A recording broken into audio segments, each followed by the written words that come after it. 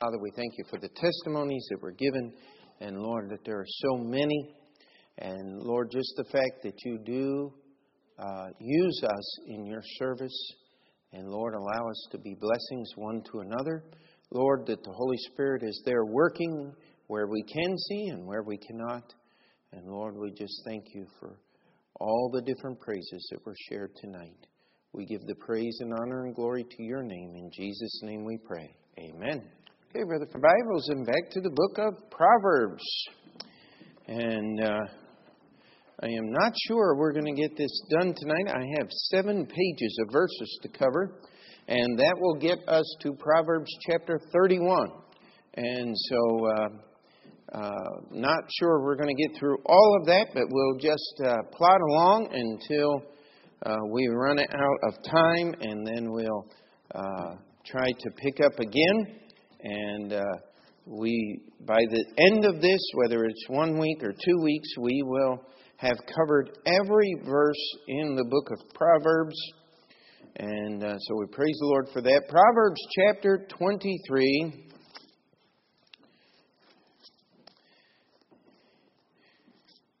And this is primarily to parents. Verse 13.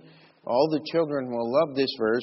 Withhold not correction from the child, for if thou beatest him with a rod, he shall not die.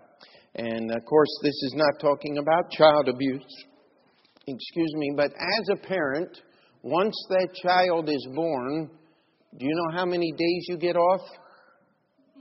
None. You know how much vacation time comes with children? None. You have to, there is no time once a child is born that you can stop being a parent. And today, in these days and times, everybody says, you need to be your children's friend. No, they have plenty of friends. What they need is a parent. What they need is parents working together. And by the way, correction is not effective if Junior can run to Mama and say, "Can I do this?" She says no, and then he runs to Daddy, and Daddy says yes. Just for those, take these notes for little Franzito when he shows up. We do double discipline when they ask one and get permission from the other, because there are families that have ended up in divorce court because the children learned how to play the parents one against the other. If there's going to be correction, it's got to be consistent, and it's got to be worked together, and you will have a far greater chance of under-disciplining your child than you ever will of over-disciplining your child. And by the way, you know when the best time to discipline your children are? It's when they're little. You can solve a lot of problems when they're little that you can't solve when they get big. Someone says, "Oh, but they're only 2. Wrong! They're 2 years old. You've lost 2 entire years of their life. No, it's got to get started. Some people get crazy. You don't spank babies. And I'm sorry here, but if you have that little bit of sense, please sign up.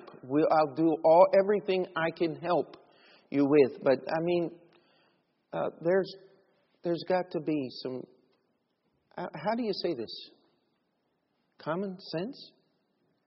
The problem is common sense isn't very good anymore because it's not common. It's very uncommon to have common sense anymore, is it not? And just this one little verse, withhold not correction, and we've covered several other verses that were very similar. That's why we're picking this one up. And you're not, if you are a loving parent, you are not going to injure your child. But you know what you're going to do? You're going to have to do it over and over and over and over again. And in case you have any questions, how many of you learned the first time somebody told you no? How many of you learned a computer program the first time you tried to use it? It takes us adults repetition too. So don't get overly worn out here. Just keep going here. Let's go to Proverbs chapter 25. We're going to follow along this same line of discipline, but this is between you and other people here. Proverbs 25 and verse 8. How do we deal with people that don't know how to behave? It says, "Go not forth hastily to strive, lest thou know not what to do in the end thereof, when thy neighbor hath put thee to shame. Debate thy cause with thy neighbor himself, and discover not a secret to another, lest he that heareth it put thee to shame, and thine infamy turn not away." Now, these three verses in here give us some real direction on how we deal with other people. It says, "Go not forth hastily to strive." You know what? God has not called you. He has called you to discipline your children at home. But He's not called you to discipline other people's children. You better watch out for that. He's not called you to be the crusader that straightens out everybody else's problems. It says, "Go not forth hastily to strive." Don't try to solve everybody else's problems, because sometimes you don't know what's going on. I'll tell you, I learned this the hard way in the ministry. Early on, a person would come to me and say, "Oh my, you just don't understand what's going on in my home, and that my spouse is da-da-da-da-da-da-da-da-da-da." And I believed it. Well, 2 weeks later, the spouse comes in and says, "Oh, Pastor, you won't believe what's going on in my home," and da-da-da. And I'm sitting here going, wow. This cannot be talking about the same person. Oh, yeah, it is. There are two sides to every story. Don't publicize what you think you know. That's what it says. It says, "Debate thy cause with thy neighbor himself." If somebody has an issue, talk to them. You want to solve things? Somebody comes up and says, "Well, so-and-so did this." Really? Well, let's go talk to them right now. Let's call them on the phone. That's the biblical way of handling a problem, is it not? The Bible says talk to the person that's offended you. You and him alone before you go any further. And because you get a testimony for being a gossip, guess what? That doesn't go away very easily.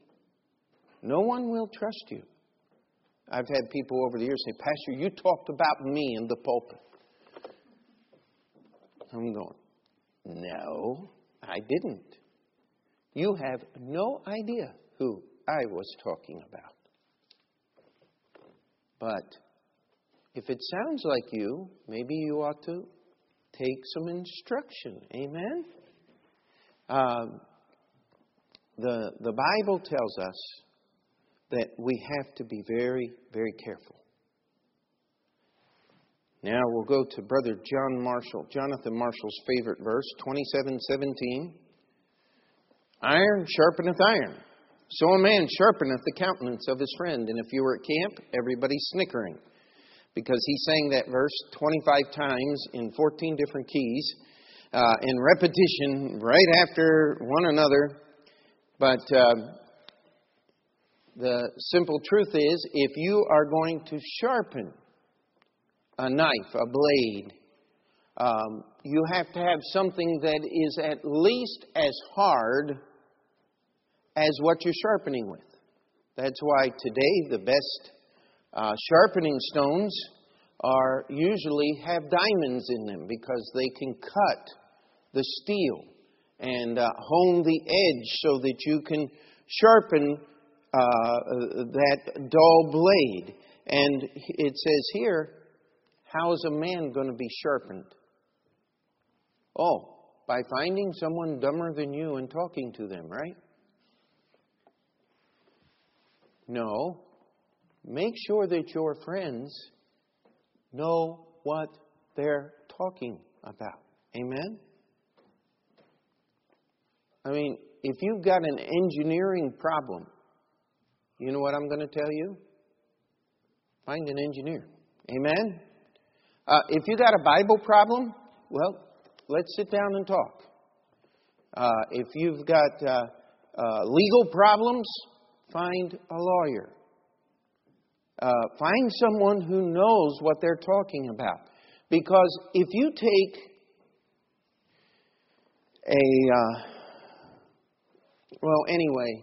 to make a long story short, unless you know what you're doing and using the right tools, it's much easier to dull a blade trying to sharpen it than it is to sharpen it. And some of you have found that out the hard way. You don't have the right tools, it's just not going to happen. And the Bible says, listen, we need to sharpen ourselves. That's one of the reasons why I came to our church years ago and said, I need to go to fellowship meetings because I need to be around other pastors who can sharpen me, who I can sharpen, who we can be involved together with. And it's just there in the book of Proverbs. And look at verse 19. The same theme goes on of the same chapter. It says, as in water, face answereth to face, so the heart of man to man. How many of you have ever looked at your reflection in the water? You can see an awful lot, can't you? We need to have people who will check the reflection of our heart. You're not capable of dealing with that all on your own. That's what this verse is talking about. No man is an island. Just like a man sharpeneth as iron sharpeneth iron, so a man sharpeneth the countenance of his friend. And we look in the mirror, and I'll tell you what, I'm glad every time I stand up in the pulpit, the people that come to our church use mirrors. It makes it easier to preach. It just does. If you're sitting there and your hair's going 14 different directions and you look like you haven't had a bath in 6 weeks, it's distracting. It really is. And I praise the Lord that we've had very little problem with that. But you know what? Spiritually, we need to do the same thing. How many of you have ever been in the funny house where you stand in front of the mirror and all of a sudden you're tall and slender? In fact, you're skinnier in the middle than you were on the top and the bottom. I mean, you look like an hourglass. You know, if you look in the wrong mirror, you're going to see things that you want to see. In fact, one professor in Bible college put it this way. He said, you know, there's an awful lot that you can do in the ministry to study. He said, comparing versions of the Bible with versions is not a very wise way to do it. Because what will happen is you will find the version that agrees the most with you and pick it. That's why we use a standard in our church. You go to the Bible, and if you don't like what you see, guess where the problem is? It's not in the mirror. It's in what's being reflected. Amen? And we have to be careful. There are so many people that go places to get counsel, to get help. All the wrong places. Well, Dr. Phil is not going to help you straighten out your love life. And if you believe Oprah Winfrey has wisdom, I'm sorry, just sign up for counseling. I mean, it's bad. It's real bad. Let's go down to one more verse here. Verse 21 in this same chapter. And again, the same idea, the same theme is being put together here. It's what we do to take care of ourselves, to confine ourselves, to make sure that our heart is going in the right direction. Verse 21, as the fining pot chapter 27, 21. As the fining pot for silver and the furnace for gold, so is a man to his praise. You know, one of the most dangerous things in the world is compliments. That's what praise is.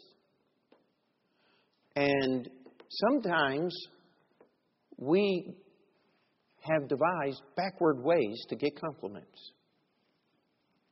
Oh, that wasn't very good. You know, I tried, but I really messed that. Oh, no, that looks good. Tell me more. Yeah. I mean, this false humility that is offered is something that we do so that we can get praise. The Bible says the fining pot for silver. Now, what the fining pot was something that could stand an awful lot of heat. And you would put the ore in there as you dug it out of the ground. Then the silver would melt out of the stone. And then you would remove the silver from the pot. It was the refining way, the furnace for gold, because gold was much more precious. See, if you put gold in a pot with an open top, the whole top layer would react with oxygen in the atmosphere and turn to gold oxide. Iron pyrite, it's worthless. You would lose much precious metals. So you put the gold in a furnace so that all the oxygen would be consumed, and then you would skim the dross off the top and refine that again, and you would have very little loss. The Bible says that's what we ought to do when people praise us. Instead of going fishing for people to compliment you, when people do compliment you, be very, very careful that you're not involved in false humility, because that's just pride, backwards pride. That you're not also one of those that just passing out worthless compliments. You ever meant, oh, this is the best that I have ever had anywhere. They say that everywhere. You see, the Bible says praise is a very dangerous thing. Most of it is worthless. I think it was Spurgeon that said the most dangerous time in a preacher's life is the 30 minutes after he's preached an excellent sermon. And he had the habit of saying amen and running to his office and locking the door so people wouldn't talk to him. And he was and still is esteemed as one of the greatest preachers that has ever preached. His sermons were just unbelievable. One of the reasons why they were was because he refused to accept praise. He worked very hard on that, and we need to be careful. Okay, Proverbs chapter 29 and verse 1, and we'll be done with this section. He that being often reproved hardeneth his neck shall suddenly be destroyed, and that without remedy. You know, when you are corrected, withhold not correction. When you correct those little children, what's the first thing they do? Man, I'm not going to listen to you. You tell them, quiet. I'm not going to be quiet. Whoa, you better watch out. But the Bible says, if you're reproved often, and what you do is you harden your neck, you're going to be destroyed. If you're getting information that is negative from more than one direction, take that as reproof. The problem is we don't see what's wrong with ourselves. You know why? Because we're back at the fun house picking the mirror we like. I like that one that takes the short, wide person and makes them tall and skinny. I just love that mirror. And I wish I could find one and put it on the scale, right? It doesn't work that way. But if we don't listen, we can get a hard neck. You know what happens to brittle things? They shatter. And you can't fix them. And that's what happens as we can have a brittle life because we refuse to be moved by honest, careful reproof. None of us are islands unto ourselves. None of us are in the position where we can determine that our heart is in exactly the right place all the time. That's why we need to be answerable to other men. That's why we need to work and to follow and to watch the Word of God. We need to be sharpened. We need to check out things. We need to refine the praise. And we need to make sure that we're not growing brittle or hard in our defiance, saying, I'm not going to listen to that. Because the Bible says it'll be shattered. You'll be broken, and it says destroyed, and that without remedy. Okay, let's go back to Proverbs 23 and work our way through again on the issue of government. And government has lots of things, and we're going to be, again, we're just picking up miscellaneous verses that we haven't gotten to yet. And so Proverbs 23 and verse 10 and 11, it says, remove not the old landmark and enter not into the fields of the fatherless, for their Redeemer is mighty. He shall plead their cause with thee. Now what this was talking about was in the land of Israel, your inheritance was set up actually originally by Joshua the son of Nun and the elders of Israel at that time. And those lands were made secure to you and your family. The original allotments were quite large. And there was a lot of land there. Why? So that when grandson and great-grandson and all the great-great-great-great-grandchildren were born into the land, there would be a place for them to live. Now, what often would happen is a family would not have sons. And that inheritance would be then reabsorbed back into the larger family and redispersed.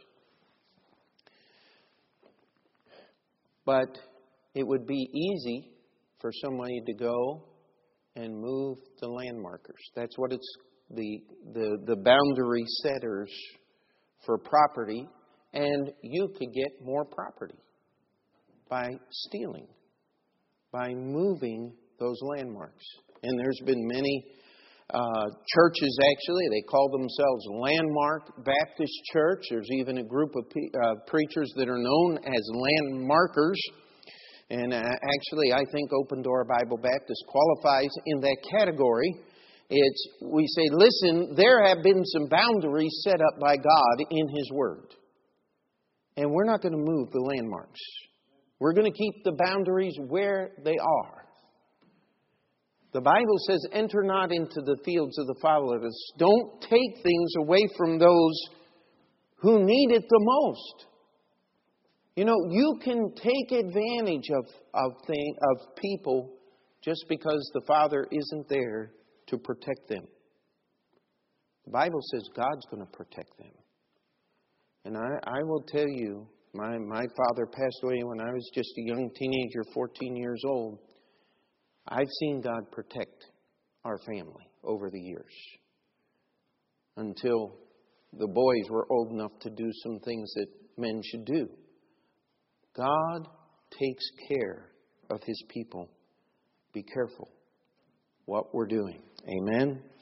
Go to Proverbs chapter 24. And we're just going to go down through several verses here. Starting in verse 11. It says, Starting verse 10, If thou faint in the day of adversity, thy strength is small. If thou forbear to deliver them that are drawn unto death, and those that are ready to be slain, if thou sayest, Behold, we knew it not, doth not he that pondereth the heart to considereth, and he that keepeth thy soul, doth not he know it? And shall not he render to every man according to his works?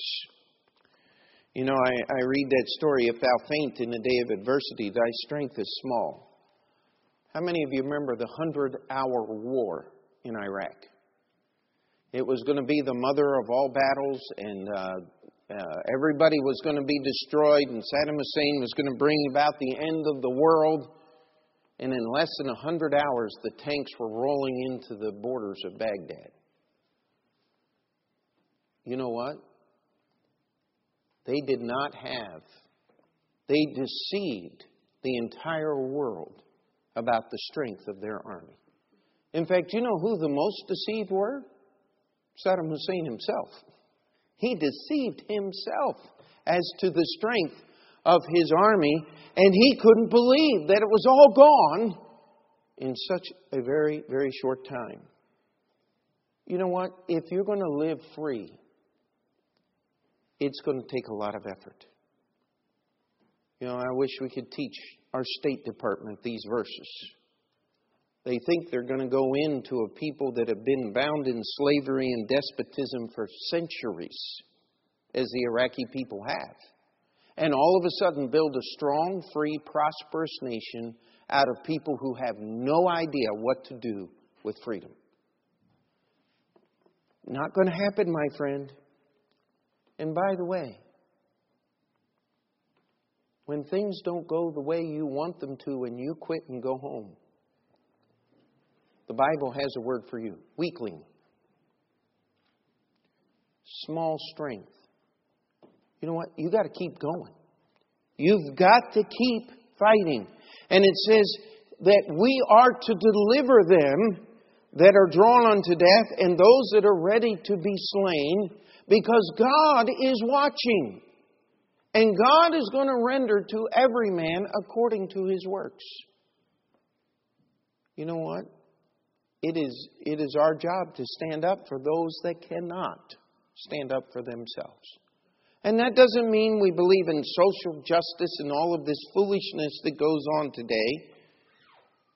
But we do believe in the right of a human being to be able to make their own decisions rather than having decisions made for them. Amen? You can't get much more Bible than that. And so let's skip down to verse 21, and we're going to read through verse 25 of this same chapter here. Verse 21 says, My son, fear thou the Lord and the king, and meddle not with them that are given to change. Fear the Lord means to hate evil and to obey him. It says, and the king. And meddle not with them that are given to change. You know, there are people that, quote unquote, are great patriots as long as the rulings are going in their direction. All of a sudden, somebody changes the rules and they want to run home. You know what I think of when I read that story? I think of the history of the United States of America in the year 1860, just before the Civil War began. You know what? They were happy to fear the Lord and the king as long as the king did what they said. As soon as Abraham Lincoln was elected and they realized that slavery was in danger, they wanted to take their toys and go home. And what happened? 600,000 people would be injured in the war in the next 5 years. In a country whose population was minuscule compared to that of today. It says, For their calamity shall rise suddenly, and who knoweth the ruin of them both? These things also belong to the wise. It is not good to have respect of persons in judgment. He that saith unto the wicked, Thou art righteous, him shall the people curse. Nations shall abhor them, but to them that rebuke him shall be delight, and a good blessing shall come upon them.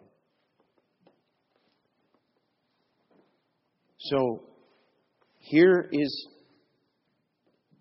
the Bible says that, listen, don't meddle with them that are given to change. You know, there are people out there that want to change our government and change our Constitution. Stay away from them. All they're going to end up doing is destroying this nation. And themselves, by the way.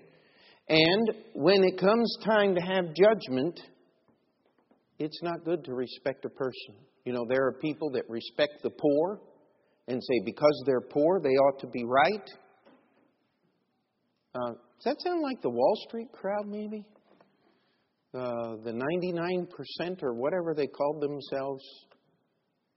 Listen, it's not good to have respect of persons. Every person must stand on the same ground before the law. That's what Solomon is telling us here. And if you can't tell the difference, and this is what we have people calling the wicked righteous and the righteous wicked. The Bible says it's the job of the righteous to rebuke the wicked. And that's what we shall do as long as God gives us breath. Amen? And let's see if we can catch just a couple more verses here. Let's go to chapter 25, verse 1. And again, we're just picking up here verses that, and these verses deal with government just a little bit. It says here, these also are the Proverbs of Solomon, which the men of Hezekiah, king of Judah, copied out. So if you wonder why sometimes the Proverbs don't connect with each other and aren't in series and in order, it's simply because King Hezekiah sent scribes to go in and find all the writings and collect them. And of course, we believe the Holy Spirit superintended that collection. But it's not all going to be just one right after the other. And it says, it is the glory of God to conceal a thing, but the honor of kings is to search out a matter. The Bible tells us that it's God's glory to conceal a thing. Aren't you glad that God conceals our sin? But you know what? It's the job of the king to make an honest search and to gain the evidence, because he cannot do what God does. He must judge evil in his empire. It says, the heaven for height, the earth for depth, and the heart of kings is unsearchable. Take away the dross from the silver, and there shall come forth a vessel for the finer. Verse 5 is against that. Take away the wicked from before the king, and his throne shall be established in righteousness. Put not forth thyself in the presence of the king, and stand not in the place of great men. For it is better that it be said unto thee, come up hither, than thou shouldest be put lower in the presence of the prince whom thine eyes have seen. So as we look at these verses here, it says that God conceals, but God has sent man to search out. If you will take away the dross from the silver, if you refine the silver, you get silver that you can use to make a vessel with. If you will take the wicked from out before the king, he will be established by righteousness. But it says in another verse that we covered, if the ruler hearkeneth unto lies, all of his servants are wicked. You know, we have people who are making decisions that you and I see very plainly as being very wrong. And we say, why can't the president, why can't the mayor, why can't people see how wrong these decisions are? Well, it's because their counselors are not based in the Bible. It's because the people who are helping them, our new mayor has said this repeatedly. We want a progressive outlook. We are looking for equality. Now, there's only one way you can make people equal, and that's spread the misery around. It's a scary thing. We need to pray for our mayor. We really, really do. He believes some things that didn't work in Soviet Russia, and they're not going to work here. But he's going to try, because he believes they're right. And don't try to exalt yourself. That's the last part of this, because you are going to be ashamed. Now, let's go to Proverbs 2, and we'll cover 28, and we'll cover 2 more verses. And then I think we'll draw a stopping point. Well, actually, you know what we ought to do is I ought to just draw the line in my notes right there, and we'll stop and we'll move on, Lord willing, next week. And we're going to finish the book of Proverbs. But it might just take a couple weeks. But we've gotten halfway through all the verses that we need to cover to finish up to chapter 30. Well, not quite halfway through, maybe a third of the way through. But we'll keep moving there. All right, let's just have a word of prayer, and then we'll get into our prayer time. Let's just take a moment.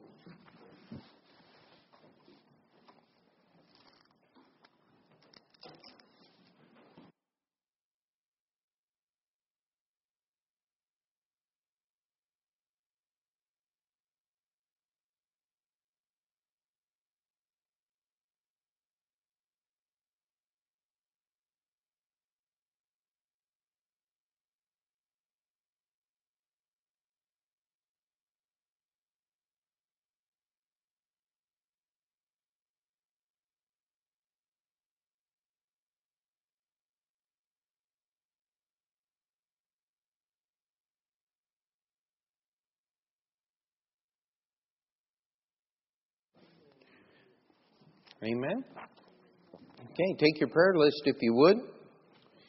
Third Sunday, we pray for the church ministries, and would appreciate your prayers this week as we travel to the meeting, that it truly would be a time of refreshing, a time of sharpening.